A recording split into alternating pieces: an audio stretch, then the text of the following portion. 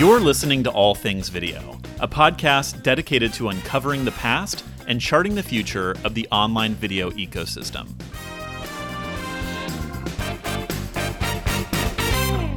You're listening to All Things Video.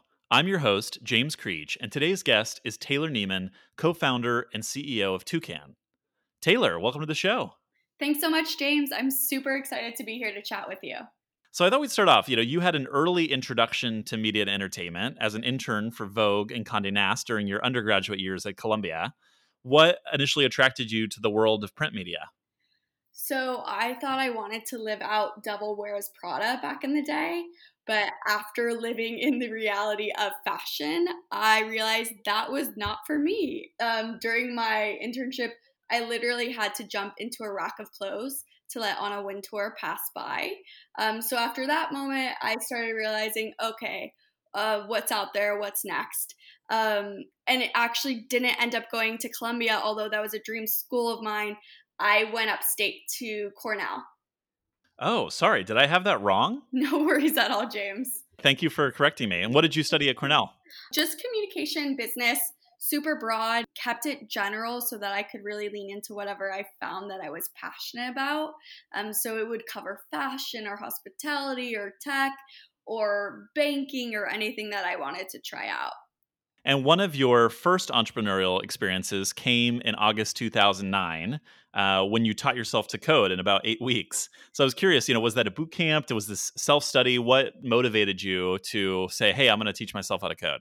Yes, so I had an interesting path of coding. I taught myself with YouTube videos, which I think YouTube is probably the best place to learn absolutely anything. And so I just went there, started watching a bunch of videos, capped with the language Swift, and it was really easy for me to build out my first initial MVPs. And why I even tried to do that was I wanted to become dangerous enough to build out the simplest versions of my ideas to then show to an engineer who was way smarter than me, get them excited about joining me in whatever I wanted to build. Had you always considered yourself an entrepreneur, and where did the instincts come from? So I never, when I was younger, classified myself as an entrepreneur, but now when I reflect back, I was always trying to solve pain points. And before Toucan, this is actually my fourth time jumping from a full-time, well-paying job to try to create something on my own and off on my own. And so I've always had a very high risk tolerance, which I think has freaked out my friends and family along the way. But I've always had that passion to try to build new things and solve my own problems. That's awesome. So tell us about, the first endeavors. Was, the development of these mobile apps, which you called Simba, was that your first true, entrepreneurial experiment? So it was actually my second one, and it's what motivated me to learn how to code. The first iteration and idea that I had, I didn't yet have a network intact, and I didn't know how to code. So I had to recruit a co-founder who was technical, and he was a complete stranger. And so as you can imagine, ended miserably. And from that point on, I decided to code to be able to build my ideas on my own. And then the Simba app, I was a solo entrepreneur, but then I was able to code. And so it got me that much farther. And I took so many more of those learnings to go into my third endeavor, which was called Lancer. And it was Glassdoor for freelancers. And one of my now co-founders joined me on that adventure. We pitched probably 100 investors. All of them said, this is a terrible idea. Please don't do it. But we love you too as a team. So that was a great experience to be able to understand what the fundraising process looks like and also start building relationships with these amazing investors. And now this fourth time around, there's 3 of us co-founders, amazing idea, vision, badass team. And we've raised close to $3 million to date in the last 12 months. Amazing. How did you meet your co-founders? So the 3 of us have worked together across LA Tech. Me and Brandon, who's absolutely incredible in product, were really early at Headspace with me. He led all the new product features and initiatives, and I led all things distribution. And so we kind of were let run loose there pre-funding and scaled to post-Series B. and he also was at Riot Games before that. And then I met Sean within Science Incubator. So he was the first employee at a company called Prey.com, scaled it post Series B. And since I worked within the incubator at a portfolio company, but also unofficially across the whole incubator, I got to meet all the employees, the other founders, and I really clicked with Sean because I would pitch him all of my crazy ideas. He would give me feedback, not think too much of it, but I would go home, code up the MVPs, show them to him the next day, and he would be super excited to then jump into my code base and help me solve the problem even further. So when did you initially make the move from East Coast to West Coast? You mentioned some of these, pretty high profile LA startups that you've worked in. So what attracted you to the West Coast? Yes, so I'm born and raised in Hermosa Beach. So LA native, went East Coast for school, upstate New York, which as you can imagine, I was freezing cold and I didn't know what I got myself into. And after having the summers in the city and that experience, I decided to move back to LA where my friends and family were really living. And you worked for some of these pretty prominent early stage companies, right? You mentioned Headspace, you mentioned the kind of incubator or startup kind of venture studio Science, which has had a lot of pretty successful outcomes. And more recently, you worked at Fair. What lessons from that experience had the greatest impact on you during this phase of your career? Oh my goodness, so many learnings. Honestly, as a scrappy generalist joining these high growth tech companies, you can really take on anything that you want to. But I think one of the biggest insights that we've learned from working in consumer tech is that it is really hard to get people to do things. And asking people for time out of their day or creating a new habit on top of everything else is hard to actually execute on. And so when we were approaching building Toucan and thinking of how can we get people to learn new things, we decided why would we try to play that game because we're probably not going to win it. So instead, let's intentionally layer on top of existing behaviors and be where people already are. Incredible. So last year, you launched Toucan, which is a free browser extension that helps users learn a new language while browsing the web. So, like you said, not trying to replace behavior or create a new habit, but working within something that's already familiar, right? You're navigating the web. You can see some of the vocabulary switch to the new language that you're trying to learn. So it just becomes kind of built into that workflow. Where did that inspiration come from? Why did you decide to build Toucan? Well, to your point, so we wanted to build something that layered on top of existing behaviors. We weren't looking at extensions to start, but once we built the first version, and it was the most simple MVP you can imagine, 10 words, English to Spanish, the words were of and the, just to see if there was something interesting here. And we pushed it live, got some strangers to download it at a coffee shop, and we could see the magic in their eye of like, oh, this is really cool. So we started building out hypotheses, proving things right or wrong. And even when we proved any of our questions wrong, the idea still got bigger. So we decided, okay, let's jump. This is the idea. Let's build it out. And really, the vision for Toucan is can we teach people all different types of things, even beyond languages, which is our main core focus today, but eventually the tech could extend into science or history or general trivia. Very cool. And using that same kind of foundational technology of just within native web browsing, make it easy for people to learn some of these other principles. Correct. So when you're reading New York Times in the morning, binge watching Netflix, or going down Reddit rabbit holes, we want Toucan to be there helping you learn new things on top of that. And what does the existing landscape look like? I mean, when I think of learning language skills, you of course, think of like Rosetta Stone and then more recent examples like Duolingo. So kind of the gamification and mobile apps for this type of learnings. But why the browser extension and what's the philosophy on how you're changing this landscape for new language learners? So it's very interesting from an efficacy standpoint of getting people to learn new things, and a great way from a language acquisition perspective because we're immersing people into what they already know, love and would potentially want to learn. So we get the benefit of context of the page to help you learn. And in addition to that, we're not asking you for your time. But if you do want to take 10 minutes to go download an app, open it every single day, or watch YouTube videos, or go to an in-person classroom, take a course, you should totally do that. But that doesn't mean that in addition, you're going to stop browsing the web and can't use Toucan while you're there. And long term, and even just in a few months from now, we're planning on partnering with a lot of these existing players in the space because we can accelerate that learning and even time it out into what you're learning in the classroom in person. Now you're learning as you're browsing or on your Chromebook. Very smart. And that seems to be kind of a thread throughout your career, right? This pattern of forging partnerships, working with other established players to extend, your audience or find new monetization opportunities.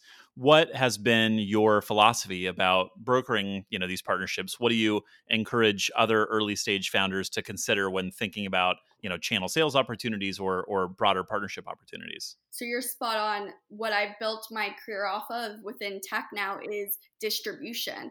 Really, how do we scale these high growth tech companies without paid acquisition? Which nowadays is music to a lot of people's ears, but it's what I've been able to figure out over and over again. And I really think that's how a company thrives, through these organic channels. And so with Toucan, it's really fun coming in from ground zero and figuring out, okay, what are these channels that work best for Toucan for us to go after? But for instance, at Headspace, I was able to help us get our content into every airline you can imagine for the in-flight entertainment consoles, or partnering with Nike to help demystify meditation, make it more accessible to the everyday person, partnering with Spotify to become their first ever bundle partner.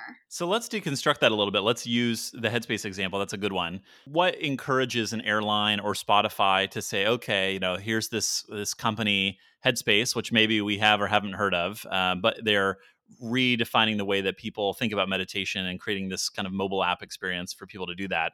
How do you, as the startup, make sure you're not spinning your wheels, because big companies don't always move quickly? And how do you convince the large organizations to take you seriously and find the right contacts and really execute on something like this? How do you make sure it's a good match on both sides? Yes, so this is the most amazing challenge that I live for. So, from my perspective, what I try to figure out is what value can we bring to them, right? Because when I was going after partnerships at Headspace, we were not this massive brand name. There wasn't yet a ton of meditations apps out there. So it was really starting from scratch. And so, for instance, airlines, we decided, okay, well, you have people stuck in the plane for hours on end. Their options are movies or TV. Could we actually turn that dead time into useful time and really teach people a new skill like meditation?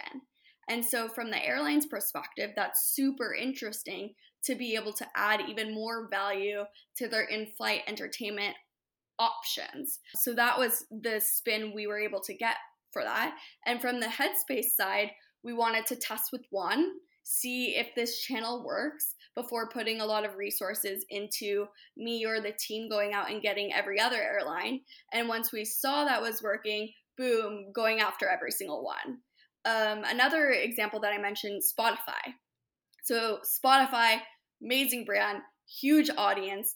But if you think what value could we potentially bring to them, they have X number of subscribers, probably not going to increase their subscription price, but bundling two digital subscriptions together increases the price overall, which then they can take a rev share, so they get increased revenue, but also two subscriptions together means less churn because now the user is locked into two great products for an amazing price. And obviously, Spotify is on a mission to find higher margin businesses to play in, right? A lot of their money goes out the door to the labels today, and they're placing big bets on podcasts because they see it as a larger margin business and something that they can, maybe win away from Apple to an extent. And I think, bundling subscriptions and taking a piece of that action too is another way for them to diversify the audience base and the revenue stream. Exactly. It's always, how can we provide value to both sides, and if it makes sense, going full force across that whole vertical then. One of the areas in which, we're following this really closely right now is the streaming wars, right? I mean, for years we've seen entertainment bundles, so this is nothing new, right? When you could get, free HBO or Stars with some sort of subscription, or bundled in with your mobile phone service. So now that we see greater consolidation in media and entertainment, what do you think the future holds for these streaming platforms that are all competing for new audiences and more consumer spend? I think there will be a ton of bundling. There are only so many subscriptions that people can pay for. And I think we're starting to see that on Amazon, of their tag along subscriptions of HBO and Showtime. And I think that that's proving that it's working. And so I wouldn't be surprised if we see that more and more. But it's also interesting to see players like Disney come into the mix, right? Who has this huge vault of amazing content where potentially parents might think, okay, as long as I subscribe to Disney Plus, I actually don't need everyone else.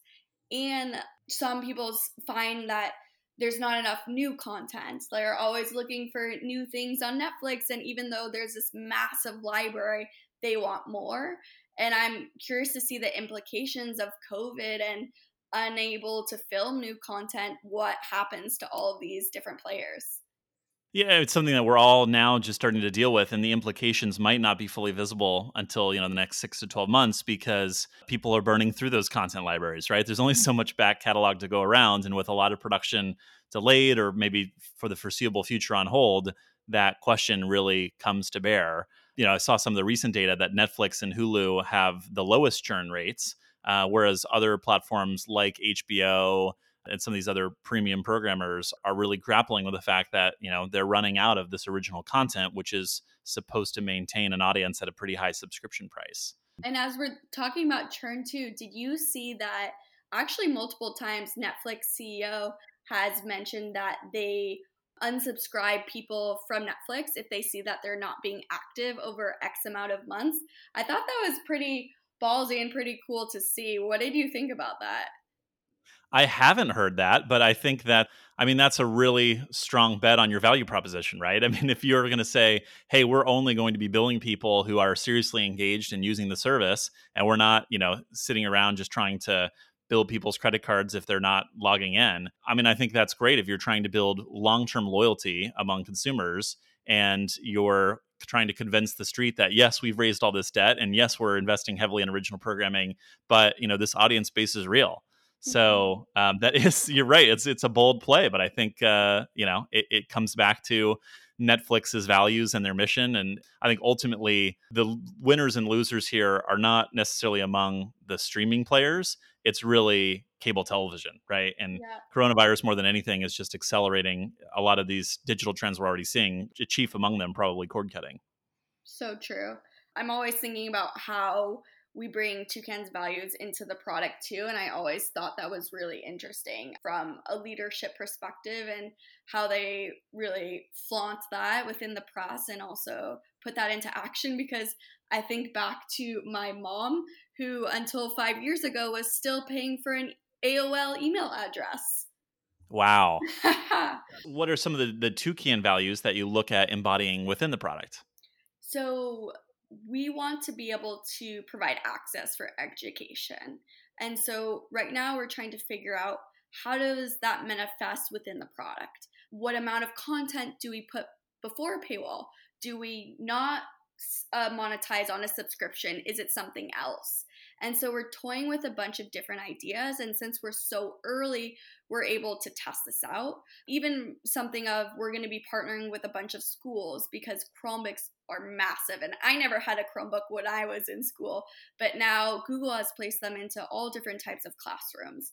And so we want the students, no matter where they come from, to be able to really have access to Toucan content and learn with it. And so is it specific segments of our user base that gets audience and never sees a paywall? Just running through all of those questions on a day-to-day basis.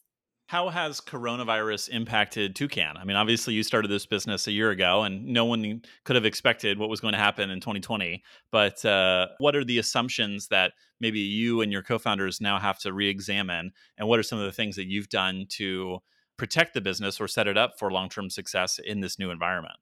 Yes. So once COVID started becoming very well known that this was happening, really early in March, we decided right away, okay, let's go remote. And what was interesting is that you saw a lot of panic within tech and investors really looking at their own portfolio, their current portfolio, making sure everyone is okay. And Toucan got a lot of inbound interest during that time. I think people were looking for safe harbors. Ed tech tends to be one of those, especially with education being a universal need and language specifically. Like, humans need to be able to communicate with one another. That we raised another round of funding during that time.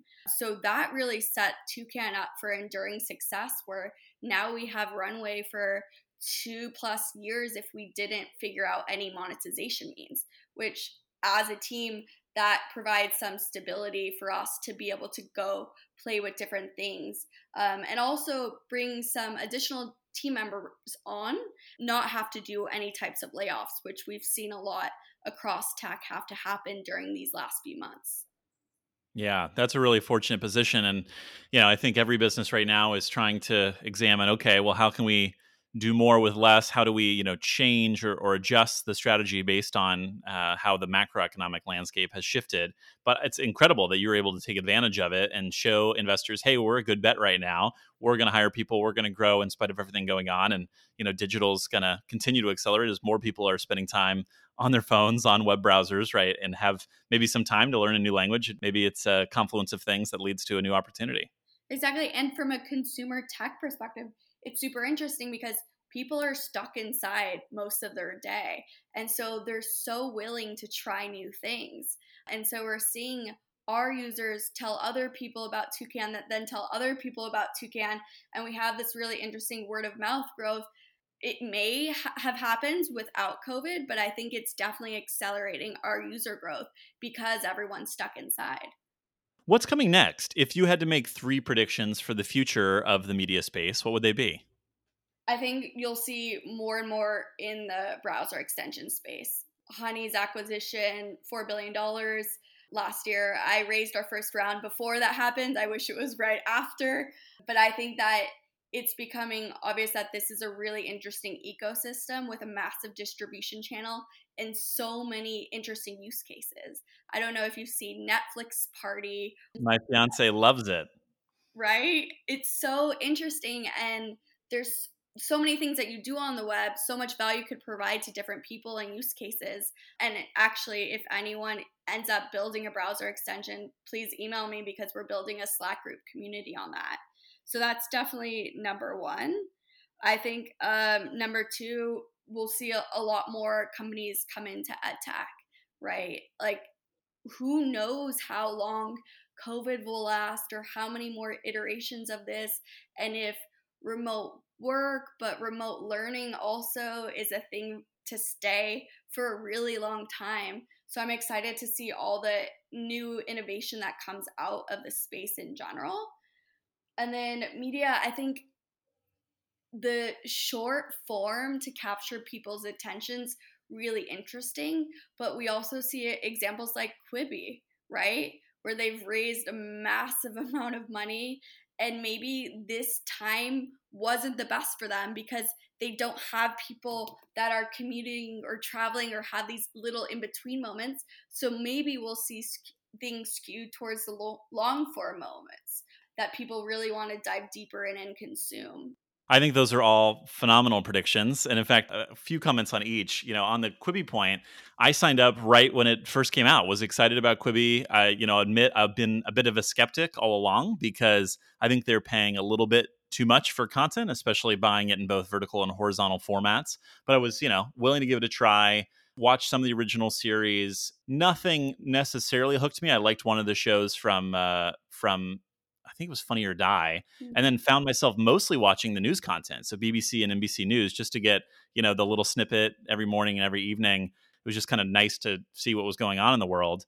But after my 90-day trial, as someone who had used the product almost every day, I didn't find myself in a position where I said, I'm willing to pay whatever $6.99 a month for ads or whatever $9.99 a month for no ads. And I like the product. If it had been an ad supported service, I would definitely keep using it.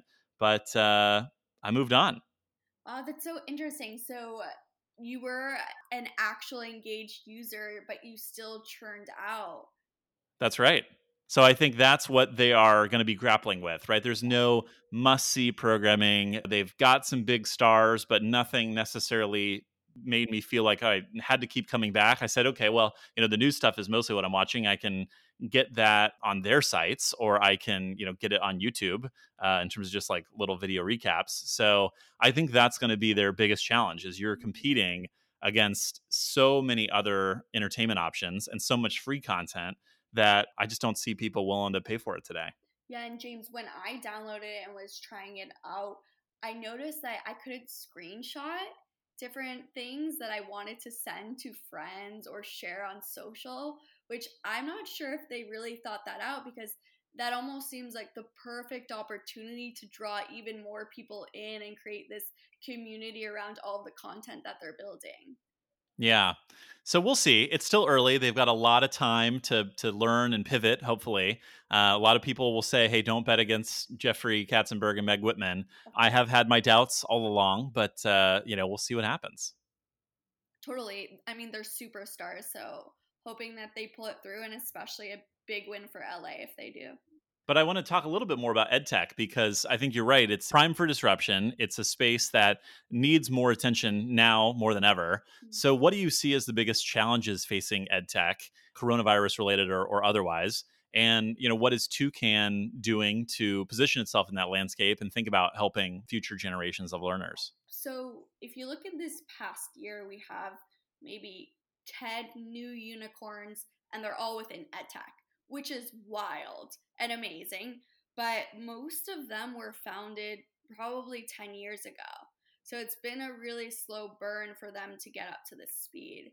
And if you look at the category of EdTech in general, a lot of these companies were really building for the old way of things and really a digitized classroom, as one of my co founders, Brandon, likes to say.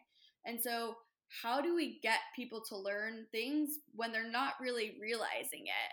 A concept called invisible learning that's one of our investment firms coined, GSV Ventures. So I think we'll see that more and more of, are you playing a video game and now you're learning how to code?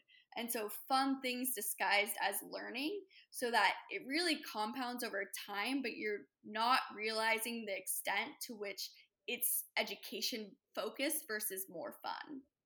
Yeah, I think we're seeing more and more examples of that, whether it's being folded into video games or folded into, these in-browser experiences, incorporating the learning elements into, these everyday functions, these everyday tasks makes it more organic. Like you said earlier, you taught yourself to code on YouTube. That didn't exist, a generation ago. This is a full new phenomenon. Exactly. And I think one of the interesting pieces that I reflect on too from my years of education is I typically got straight A grades. Like I ended up getting a full ride academic scholarship to an amazing university. But when I think back, even just one subject like Spanish from kindergarten through 8th grade, 9 years of my life, all I remember from that whole time is donde está la biblioteca?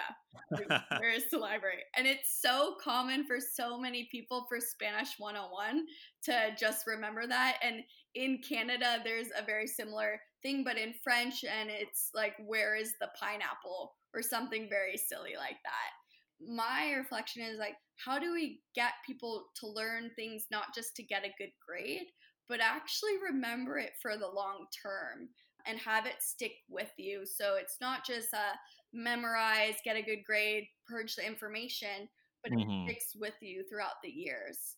What does the future hold for Toucan? Right now, we're super laser focused on languages. We have 5 languages to start: French, Portuguese, Spanish, Italian, and German. We're going to be extending our language categories. We're also really diving deeper into the experience. So we just launched audio pronunciations. We'll start allowing you to see your progress, how much you've learned.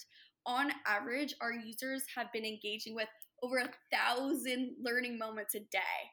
just like pretty crazy from a compounding over time perspective.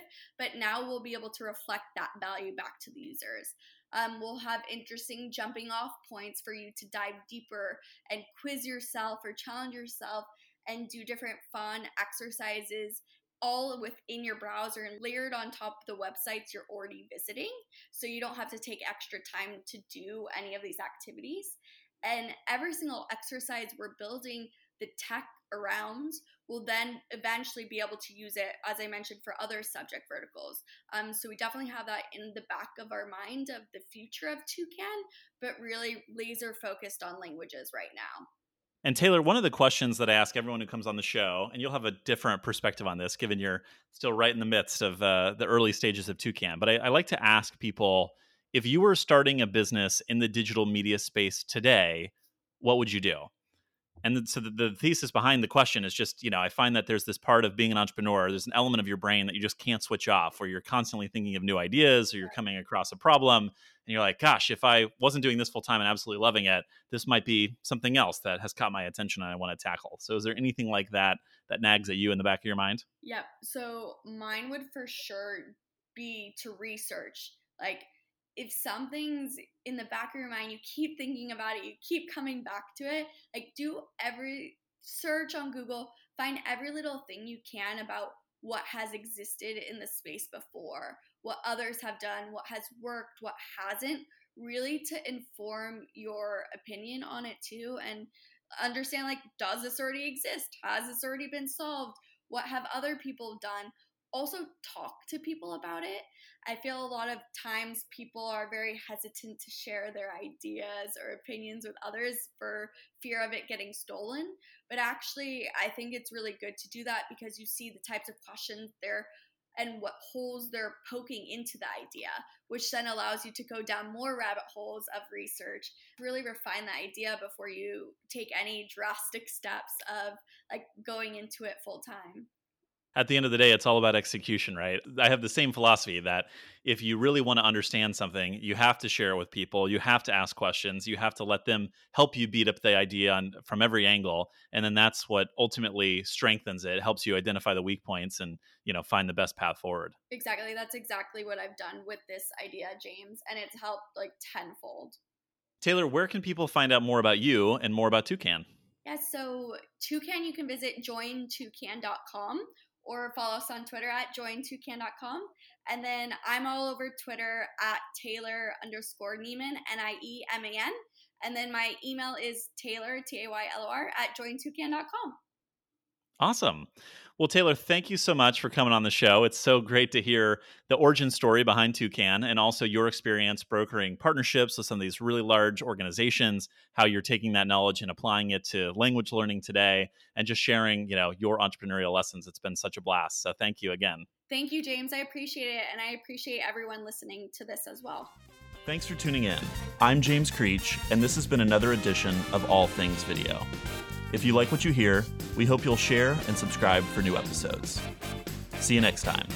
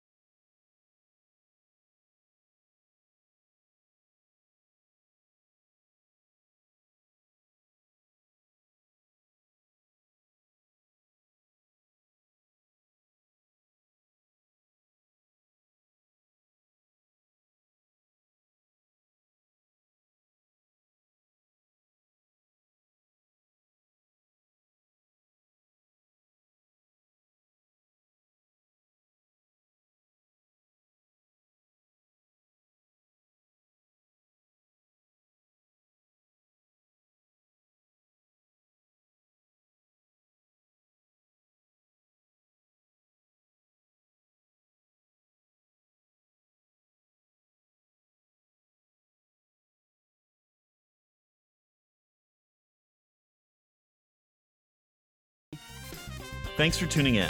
I'm James Creech, and this has been another edition of All Things Video. If you like what you hear, we hope you'll share and subscribe for new episodes. See you next time.